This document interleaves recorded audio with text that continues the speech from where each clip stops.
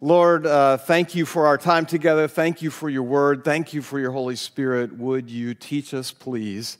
Give us eyes to see and ears to hear what is in your word.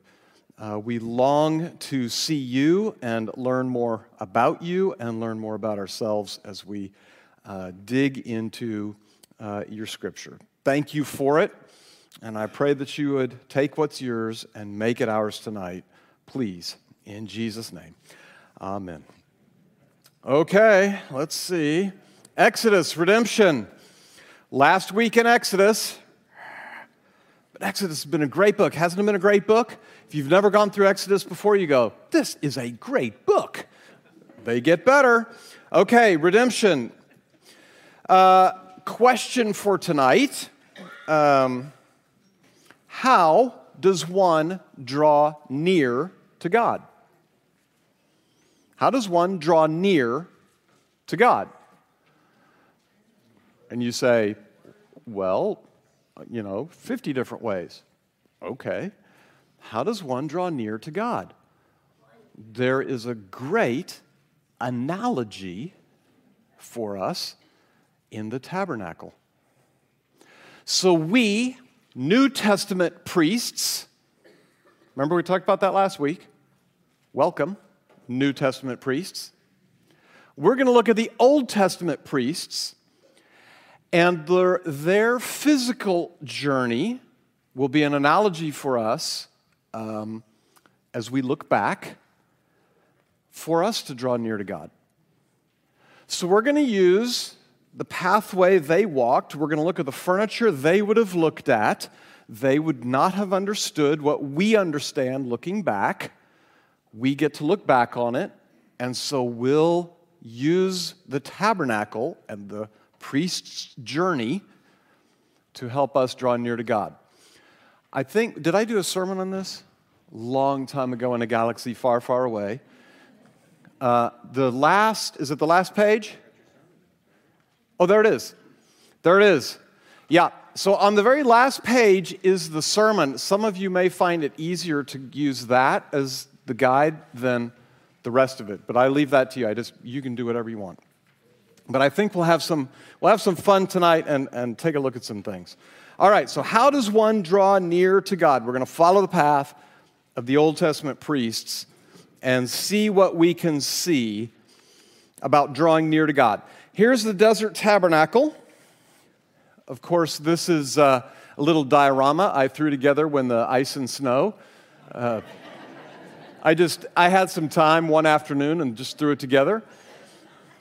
This is a great little picture. Here's the pillar of cloud, and it would have turned into a pillar of fire at night, but you can see the wall, the gate, altar of sacrifice, big bronze laver. Maybe it was that big, maybe it wasn't. In here is the holy place, and then the Holy of Holies way back here. And so that's kind of a 3D model of what we're going to talk about tonight. Couple of general lessons from the structure of the tabernacle. Now these are lessons, they're spiritual lessons that come to us from the hardware. First, God gave Moses the blueprints for the tabernacle, beginning with his throne. So when you looked through Exodus 25 through 30, and God started talking about the tabernacle, he started with his throne. And then he went out from there. Spiritual lesson, God works from the inside out. Wait a minute, that sounds kind of New Testament, doesn't it? God works from the inside out. Even in the way he describes what to make. He starts at his throne, which should also tell you so everything that the Israelites had and everything we have is a result of his presence. Everything flows out from his presence. Great spiritual lessons. I mean, we're just looking at anyway, my model, my diorama, you remember that. God works from the inside out. Second, his plans were to be followed to the letter. Over and over, there's this recurring phrase. Moses or the people made it exactly as the Lord had said or commanded, right? It's to the word, to the letter. Even in, 25, verse 8 and 9. 8, have the people of Israel build me a holy sanctuary so I can live among them. You must build this tabernacle and its furnishings exactly according to the pattern I will show you. In the book of Hebrews, we find out that what God showed Moses, is actually there in heaven. And he showed Moses the pattern of what's going on. And you say, what? When we get to the book of the Revelation, you're going to see all the pieces of the furniture. They get discussed and talked about. Because we're in the heavenly, we're taking a look at the heavenly, if you will, tabernacle, it's the temple. But God said, this is where I live, this is what I want, make it exactly as I tell you, or I won't live with you. Okay.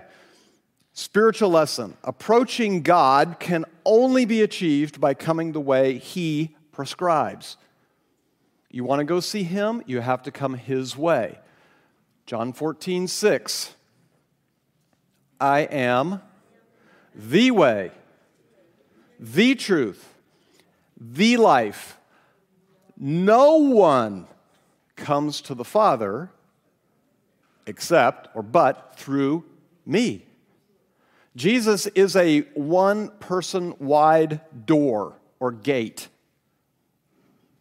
This idea that when I see God, He and I have an agreement, or, when I see God, I'm going to just tell my story to Him. I don't think so.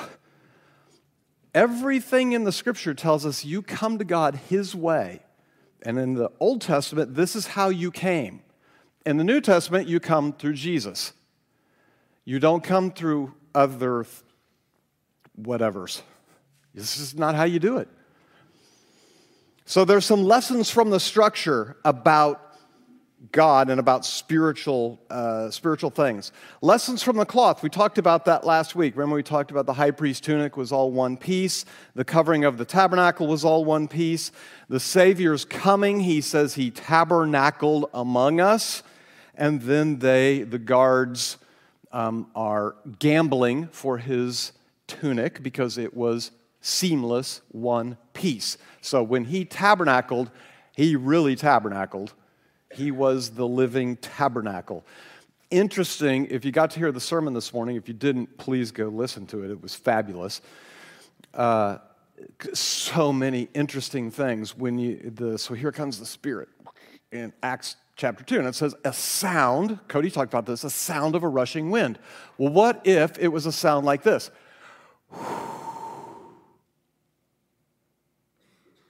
Does it remind you of anything that we've covered? Maybe in Genesis 1 or 2?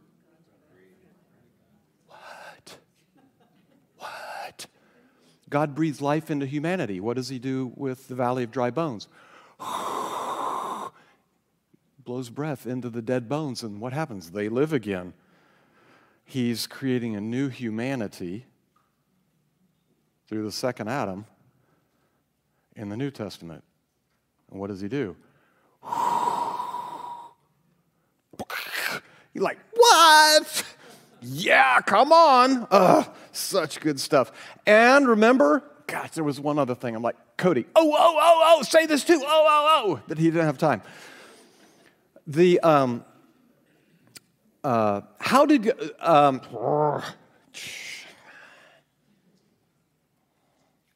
where's my, okay. Remember how he got this started? Who lit the fire here? God. He started the fire, and you say, or this fire, right? Pillar of cloud, pillar of fire, is on the tabernacle.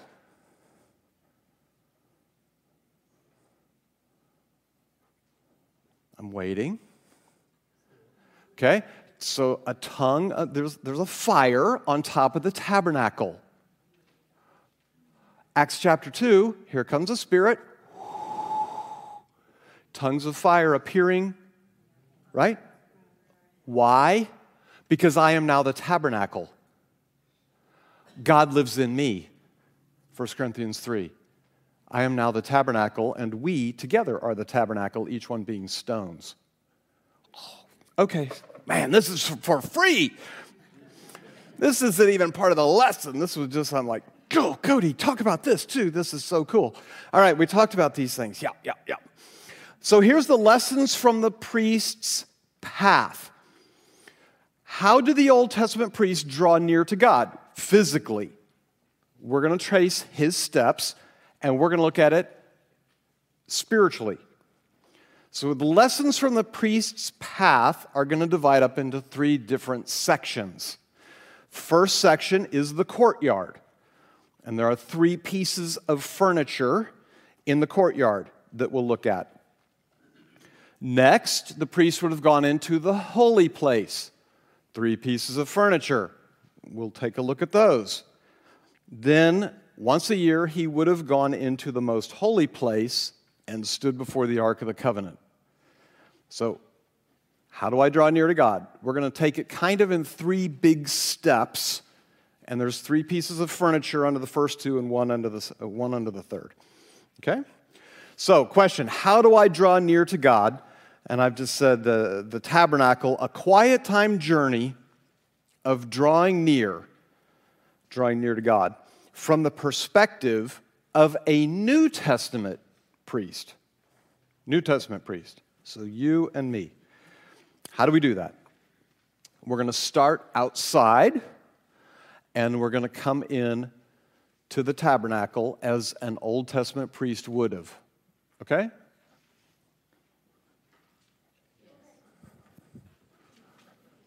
Good? All right. How do I draw near to God? Here we go. The first thing I would have seen if I were an Old Testament priest would have been the wall and the gate. And that's described in Exodus 26, 27, 36, and 38. I would have encountered this curtain. And remember, there's all kinds of different metals and wood and things that they're supposed to assemble together because it all has to be collapsed so that they can carry it. Well, there's only one gate to the whole tabernacle, one entry into the whole tabernacle. So if we were following the Old Testament priest, he would have just walked through that gate. How else is he going to get in? He's going to walk through the gate. We, looking back on it, as I was saying just a few minutes ago, we would see some things about this wall, this curtain, and this gate that would cause us to properly understood begin to draw near to God spiritually. First thing we would have noticed is the courtyard wall was 7.5 feet high. So, about like this. So what? The wall reminds me that no one but God could see all of the priest's work. The people outside could not see everything the priests were doing.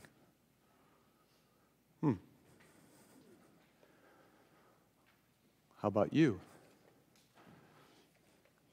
Some of the most crucial steps of my walk are taken where only God can see.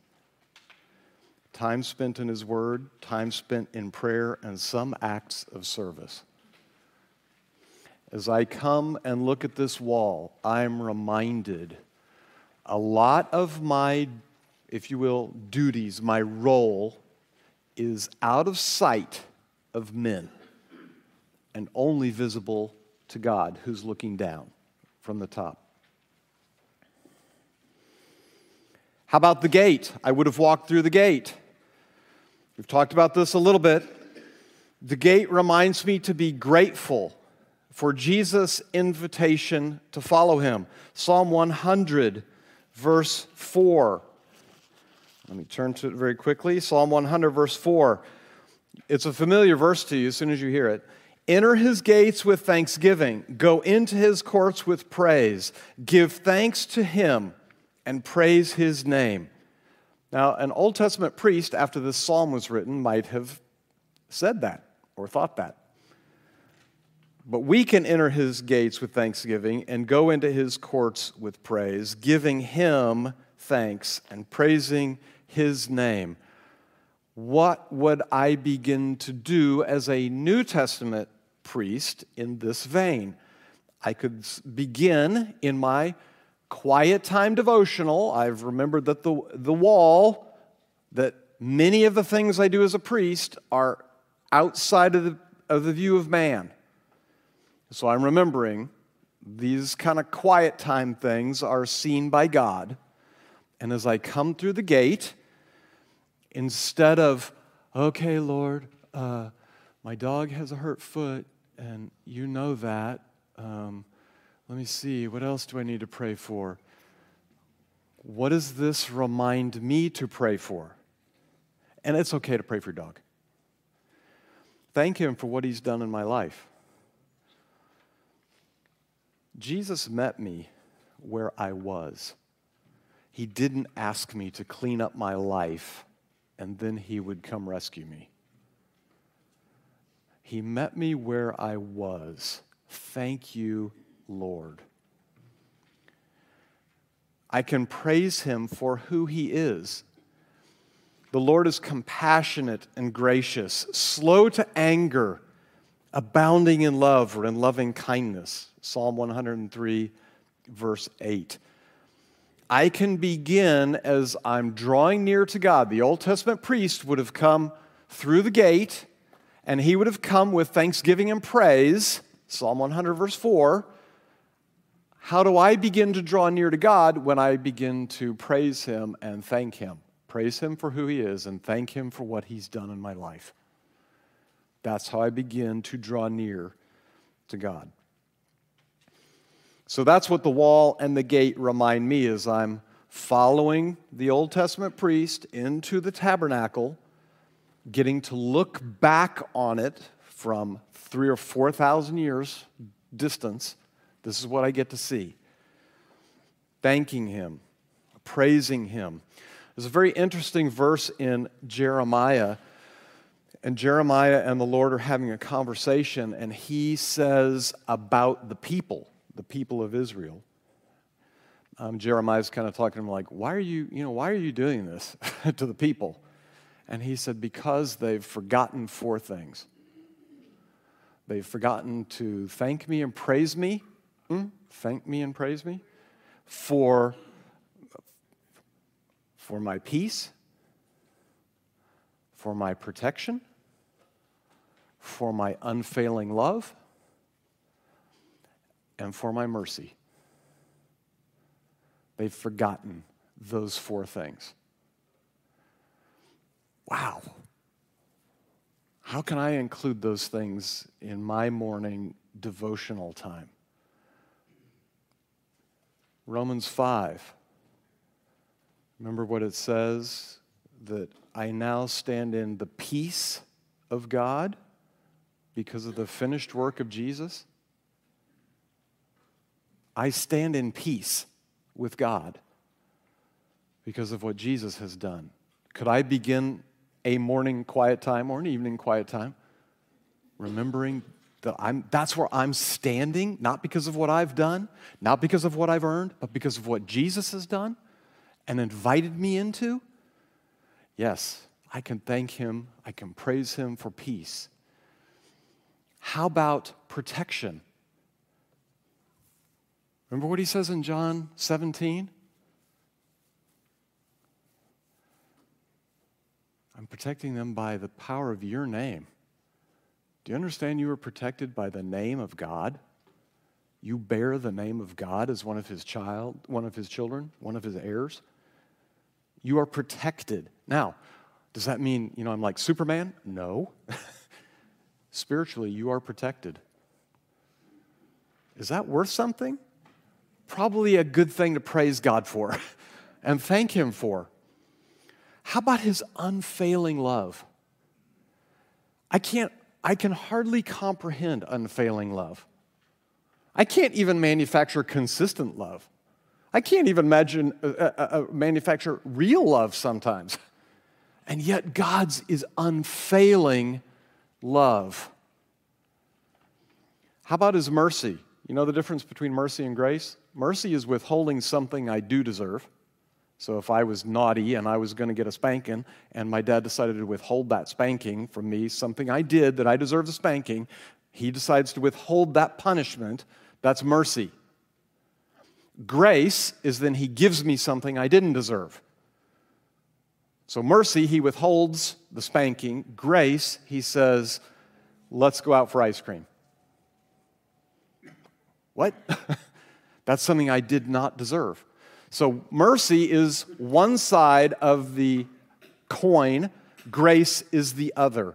So if you thank Him and praise Him for His mercy, I'd go ahead and throw in amazing grace as the other side of that coin. Not only has He withheld from us what we deserve. We don't get what we deserve. I don't. You go, I know I deserve to be on that cross. No. Yes. But you know what you deserve, and me? Eternity, which I cannot comprehend. Eternal separation and damnation from God. Time no longer exists. I stay there, forever and ever, because there's no time. That's just where I am, where there is weeping and gnashing of teeth. And day 2 is no better than day 1. And year 1,000 is no different than it was on day 1. And year 1,000,000 is no different than it was on day 1. I don't get used to it. It doesn't get better. It's bad. And yet this is what God has said. I took that out of my son, so I don't have to take it out on you. And there's not 1 cent left of debt that He has left unpaid. So when He says, no eye has seen, no ear has heard, no mind has imagined, what God has prepared for those who love Him, there's some grace. That's what we don't deserve. Mercy, He's withheld this horrific punishment. Grace is He's given us every spiritual gift in the heavenly realms in Christ. You want to draw near to God? We aren't even through the gate yet. We're at the wall, going through the gate and beginning to thank Him and praise Him for what He's done in our lives and who He is. An Old Testament priest would have gone through these things. We can look back on it and learn, how can we draw near to God? Start thinking in your devotional journey about the wall and the gate. The next piece of furniture we would have run into would have been the altar of sacrifice. You know what they did there? They sacrificed the animals that we're going to learn about in Leviticus. And I don't get to God. The Old Testament priest could not come any closer to God unless he brought a sacrifice. The Old Testament worshiper could not have come any closer to God, and he didn't get to anyway, but he couldn't have come any closer if he didn't bring a sacrifice. Now God said, hey, even Mary and Joseph, right? They brought 2 little, they probably weren't pigeons, but the idea, you get it, right? 2 little pigeons. Other people could bring other things. The Lord took care. He's like, I get it. Not everybody's the same, and they bring different gifts, but everybody's got to come with a sacrifice. That's how you come to me. You come to me through sacrifice. Some of the larger things, most people think the reason there were horns, if you see the horns on the altar, these little horns, there's 4 of them. that they might have tied the animal down to burn it. Now, it was already dead because it had its throat slit. But they might have tied it down. Don't know why, because it's already dead. But maybe, okay. But they're going to burn it. You don't come any closer to God without a sacrifice. Looking back as a New Testament priest, the altar moves me to humble awe as I reflect on Jesus' loving sacrifice for me. But when this priest, meaning Jesus, had offered for all time, how much time? All time. One sacrifice for sins. The priest never got to sit down. The Old Testament priest never got to sit down. His work was never finished. This priest, one sacrifice, then what does he do? He sits down. Why? Because his work is finished. He sat down, and where does he sit down? At the right hand of God, which is where the advocate goes.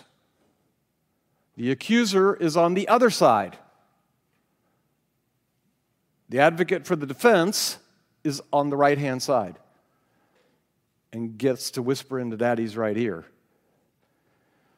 Because by one sacrifice, he has made perfect, how long? Forever, those who are being made holy. As you pass the altar in this little devotional journey, here's the Old Testament priest. He would have done some work at the altar. As we look in on that, we should be reminded the only reason we can draw near to God is because of Jesus. The only reason. Not, I was particularly good yesterday, God.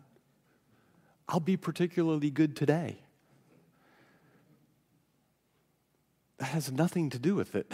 He says, yeah, I don't think so. Don't think so. That's not a sacrifice. Only Jesus' blood on the altar makes me fit for fellowship with God.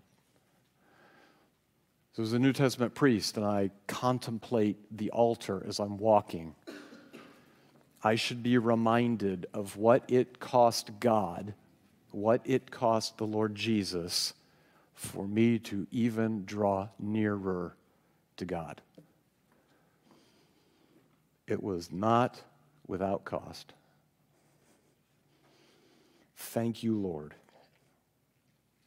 It's only His blood on the altar that makes me fit to come any closer.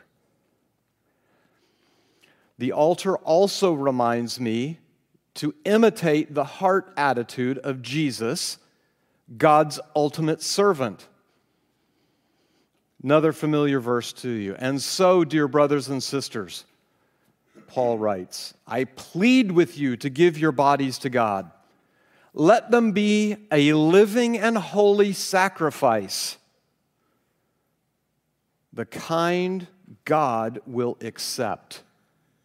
When you think of what Jesus has done for you, is this too much to ask? What is He asking us to do? Get on the altar?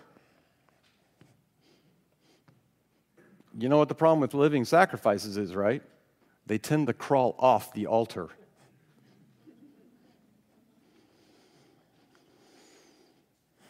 To draw nearer to God, I'm going to have to spend a little time at the altar of sacrifice and meditate on the sacrifice that Jesus made, as well as His attitude to make it, the ultimate servant. Well, there's a third piece of furniture that I would walk up to and have to deal with, and that's the bronze laver. So after I did the sacrifices, if I were an Old Testament priest, not sure if it looked exactly like this, not sure if it looked big and giant, don't really know. But in this rendition, this is what I really like, because it says something very curious in there when it's talking about making the bronze laver. It says that it was made from mirrors they took from Egypt. Huh. Well, if I made this thing out of mirrors on the inside and filled it up with water, and let's assume the water was clear, what am I going to see when I look into this? Myself. Uh-oh. I have to go wash. I'm going to wash my hands, and I got to wash my feet. Now, I was already picked as a priest. Old Testament. I was already picked as a priest. I didn't have to get myself back into that office. But what did I have to do daily or every time I was on duty? I had to take care of the dust and dirt and grime that was on my hands and on my feet. Remind you of anything?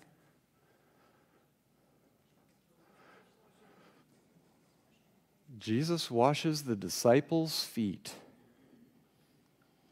And Peter says, hey, don't do that. And what does Jesus say? Peter, unless I wash you, you got no part in me. Well, then wash all of me, Lord. You're already clean. But you got to wash your hands and feet every day. Because there's dirt and grime and stuff that we got to deal with before we can draw nearer to God.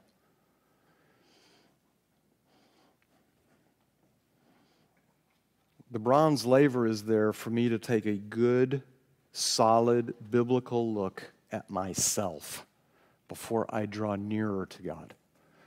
And basically get honest with myself.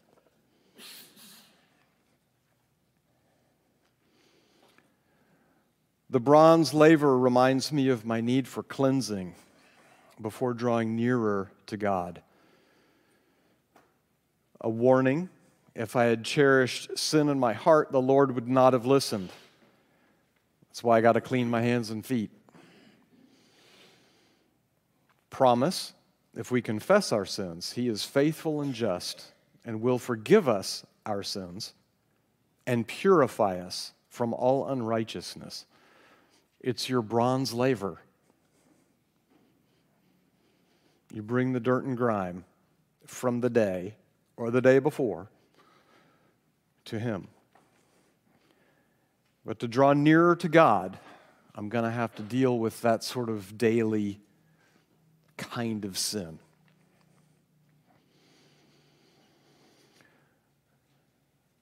First segment of our journey is the courtyard. 3 pieces of furniture. Some lessons from the courtyard. In my devotional journey in the courtyard, it's really about my attitude. I'm trying to draw nearer to God.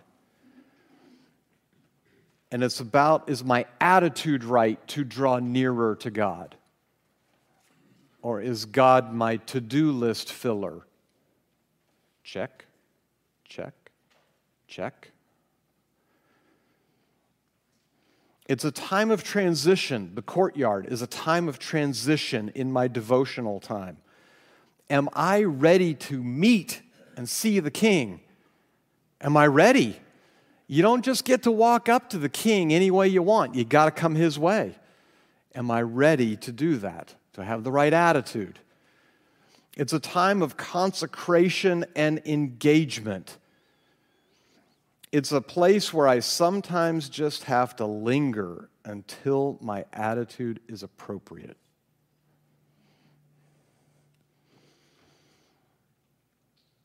Seems to me this is a place, the courtyard is a place of preparation before I draw near. As I draw near to God, or I draw near to God, when I can approach Him as a humble, attentive servant, as Jesus did. Got to come in through the gate. I got to pass by the altar of sacrifice. I got to cleanse in the bronze laver. Now I'm ready to take the next step forward.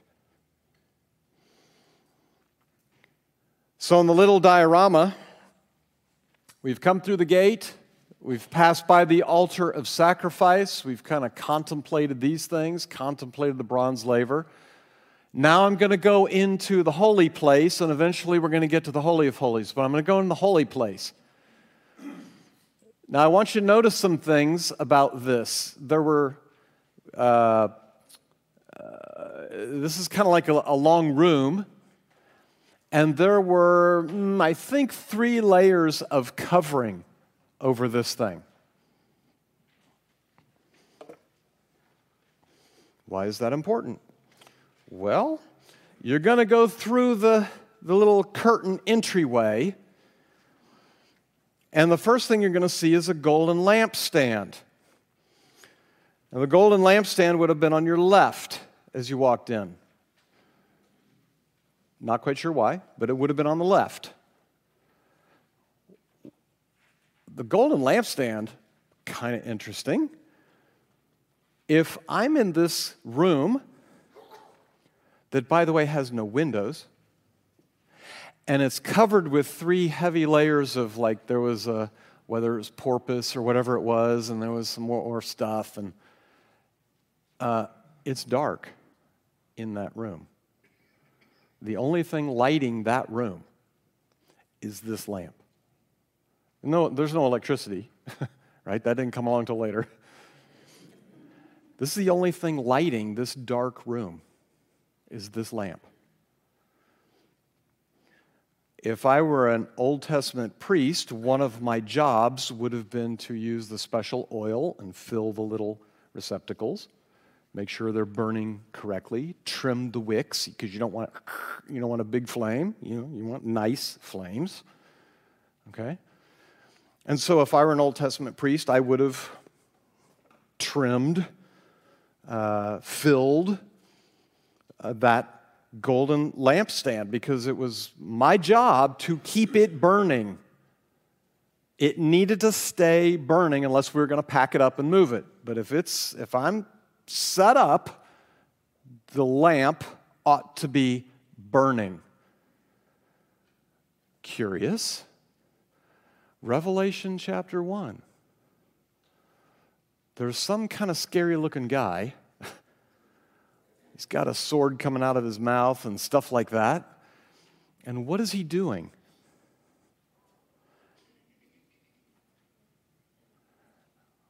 He starts talking about the churches as lampstands. And he starts talking about putting the oil in, trimming the wicks. And what if the whole thing's just not working right? You had a little snuffer, and you put it out. Remember, that's what he says he's doing in Revelation chapter 1. We'll get there. You'll go, I think we've talked about this. Yes, we have. Remember it. Because Jesus, the priest, shows up in Revelation chapter 1, and he's doing the priestly job on the lampstands. But now he's going to apply it to a church. That's not what it meant here. But he's going to apply it to a church, because they would have gone, wait a minute. We know about this lamp, and we know about this oil, and we know about trimming the wicks, and that snuffer thing. Ooh. And he even says, I'll take your lampstand away. He is no one to be messed with. This Jesus we meet in Revelation, which, by the way, is the risen Christ. That's what he is now. But he loves us. So you would have seen this golden lampstand. What does that remind me of? I'm in a dark room. This is the only light that's in the room. Pretty easy to figure out. The lampstand reminds me that I am to display his light to a spiritually dark world. Jesus says, I am the light of the world. Whoever follows me will never walk in darkness, but have the light of life. John writes, walk in the light as he is in the light. Jesus says again in Matthew, you are the light of the world. I had to adjust my attitude out in the courtyard. I'm going to have to start adjusting my priorities and my agenda as I walk into the holy place. Because I'm reminded that the only light in this dark world room is the light of Jesus and the gospel. That's it. There is no other light. That's it. And it's my job to make sure that light shines brightly everywhere, all the time. That's what the lampstand reminds me, to display his light to a spiritually dark world. The lampstand is on the left. On my right would have been the table of showbread. I would have replaced, if I were an Old Testament priest, I would have replaced this bread on a regular basis every week. I would have replaced it 12. They're not exactly loaves, but, kind of squished down things. And there would have been 6 and 6. And I would have taken those, and then I was allowed to eat those. And then I have to put new bread in its place. So there's always, in a sense, fresh bread before the Lord. Curious, why is there bread in a dark room? The table reminds me that I am to feed hungry souls his word. Who's hungry? Everyone who's living in the dark. How do they see? Only by the lamp. What do they see? The bread. What's the light shining on? It's illuminating the whole room, but it's shining on the bread. Whoa, what? I am to feed hungry souls his word. Jesus says, I am the bread of life. He who comes to me will never go hungry. He says again in Matthew, man does not live on bread alone, but on every word that comes from the mouth of God.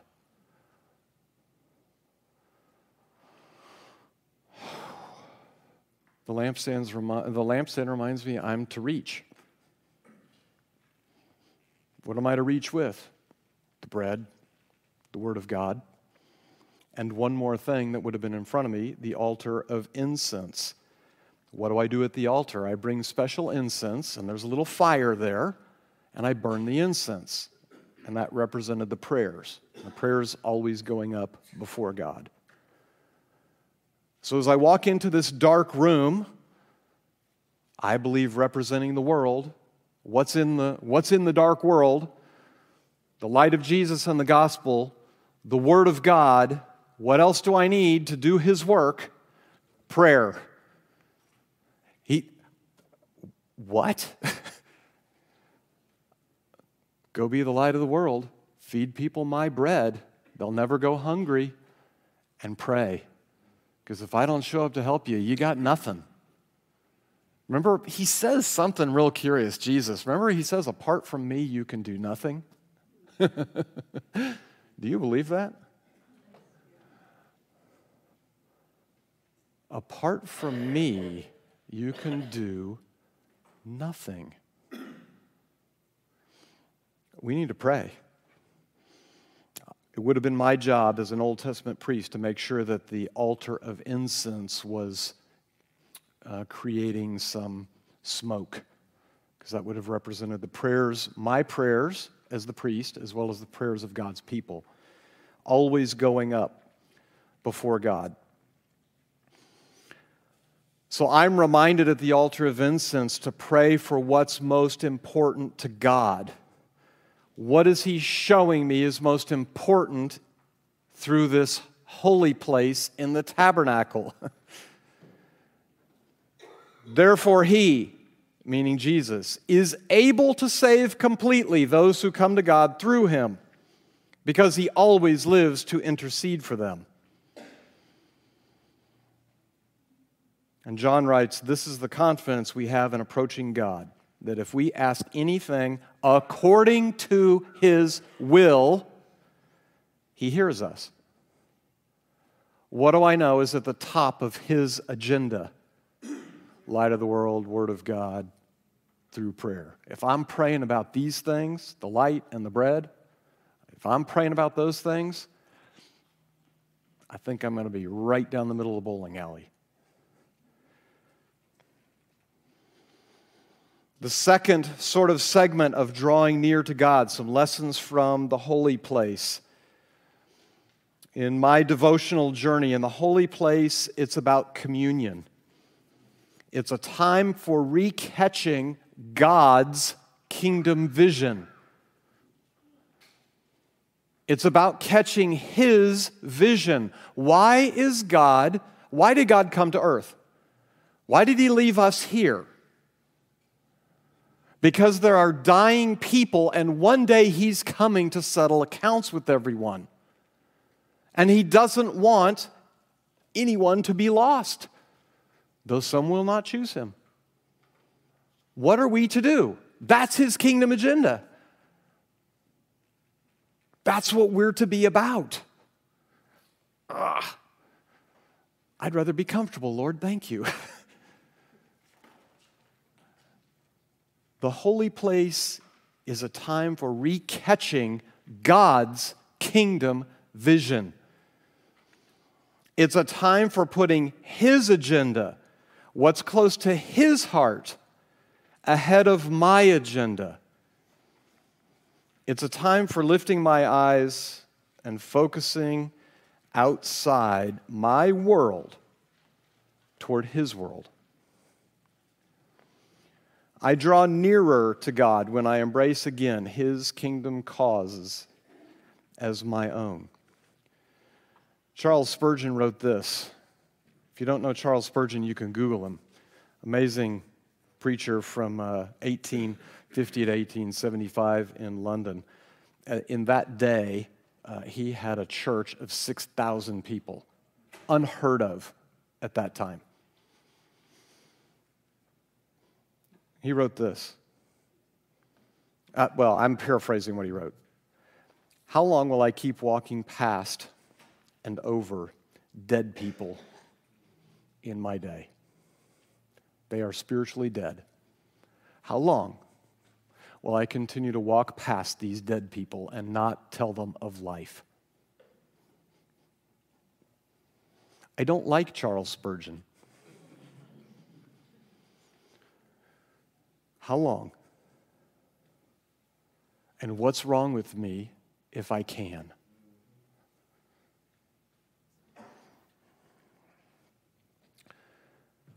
I've needed my attitude adjusted in the courtyard. I've needed my agenda adjusted in the holy place.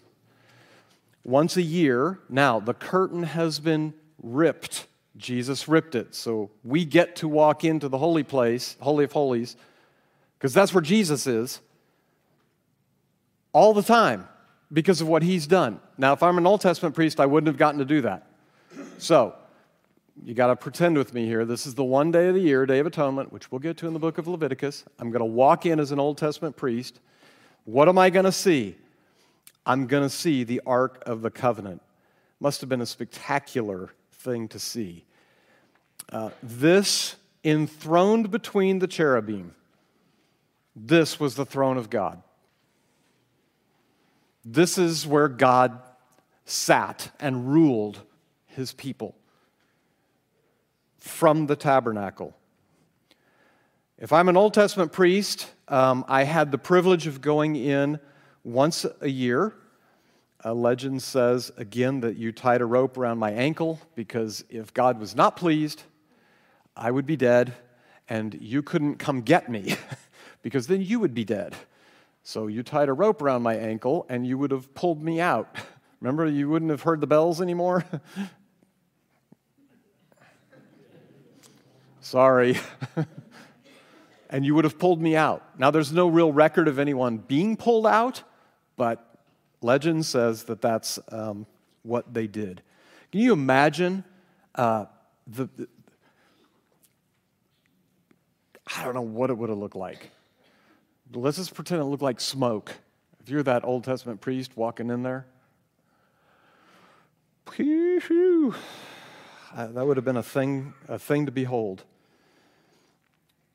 you and I will get to look at Jesus face to face and not die, but live.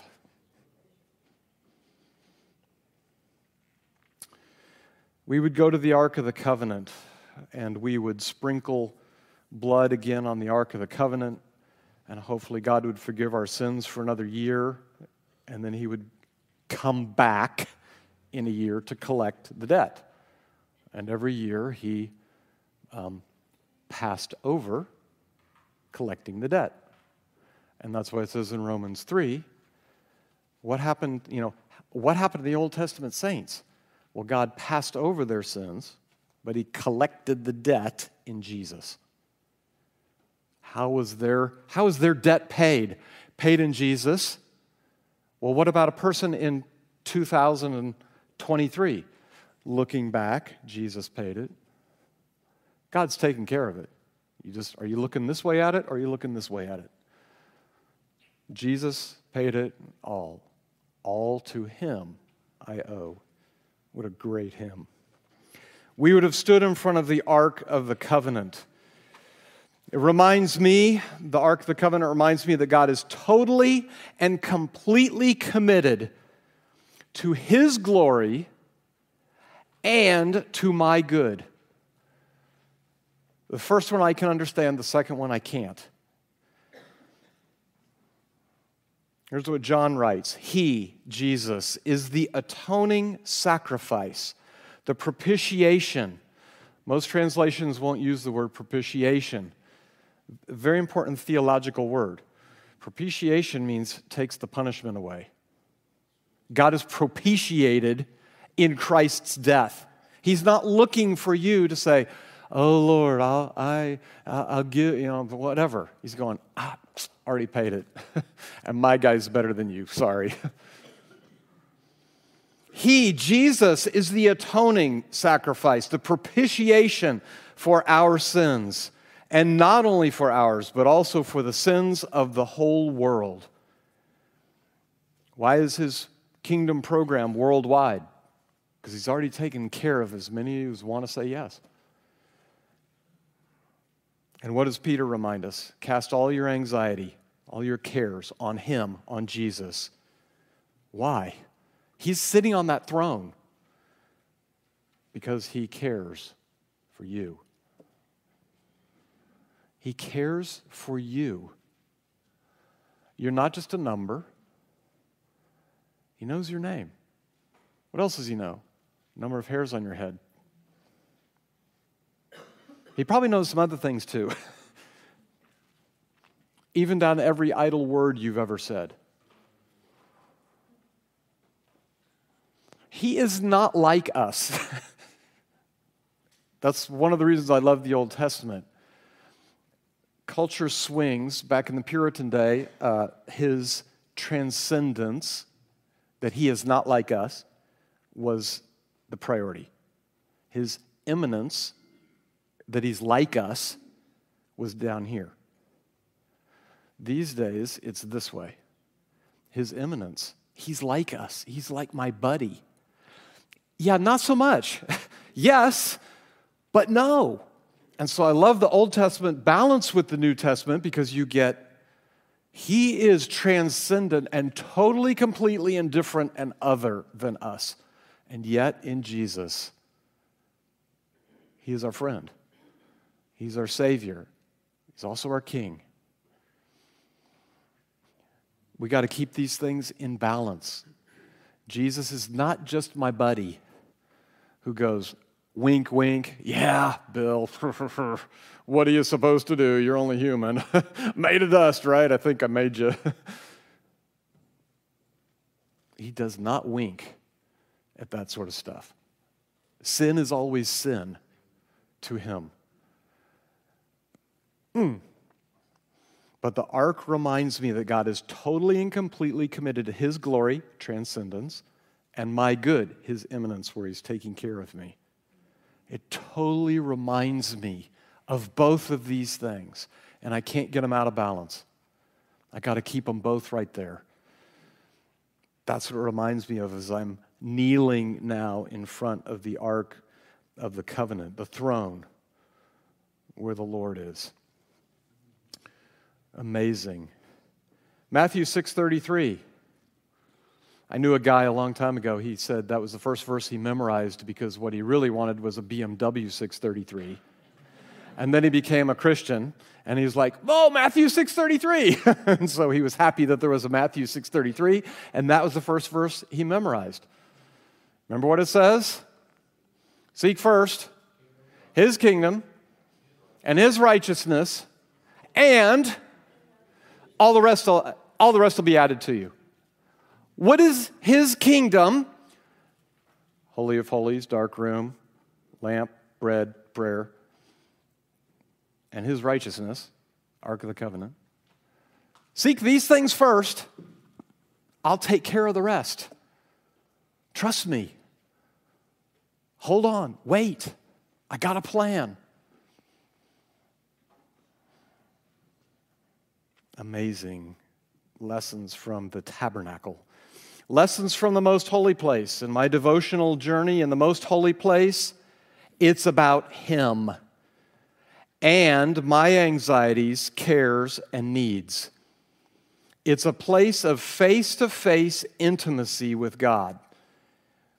It's a place of safety.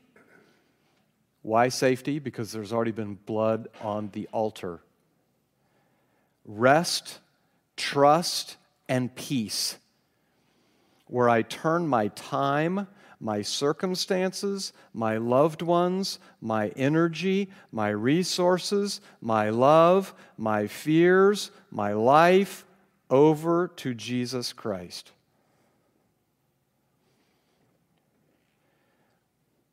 I've been in God's presence when I've left all my cares in His care. A devotional journey through the tabernacle. I draw near to God when I can approach Him as a humble, attentive servant, and that I have His Son's attitude of a servant. I draw nearer to God when I embrace His kingdom causes as my own, when I embrace His Son's agenda to be the light of the world with Him, to feed hungry souls the food of His Word, and pray. I have been in God's presence when I've left all my cares in His care, and I leave with peace. I've been in His presence. How do I draw near to God? A suggestion. Use the tabernacle. Walk yourself through it. Pause at each piece of furniture and meditate on it these thousands of years later in light of what Jesus has done for us. You say, well, Bill, I can't do that behind my windshield. I know. This might take me a little bit longer. I know. Maybe you can't do it every day. It's okay. Maybe try it. Just see what happens. For next time, look at that. You're off easy. Leviticus 1 through 7. Word to the wise, don't leave it till Sunday. You could just do one chapter a day, and that would probably be good. There's a lot of yucky detail and stuff in here. You probably want to take it, spread it out. Read Leviticus 1 through 7. Let me pray for us. Father, amazing spiritual lessons that you want us to see and you want us to practice. We love you. Thank you for your word. It is so rich and so deep. All eternity will not be long enough to fully get to the bottom of your word. We look forward to that day. Thank you, Spirit of God, for your great work in our lives of taking the word, helping us to understand it and to apply it to our hearts. And I pray that you would this week not only be present with us, because it's your presence that makes all the difference, but would you also let us know, because of the finished work of Christ, that you're pleased with us as your children. We love you, and we thank you, and we request these things of you this day, this Lord's Day, in Jesus' name. Amen.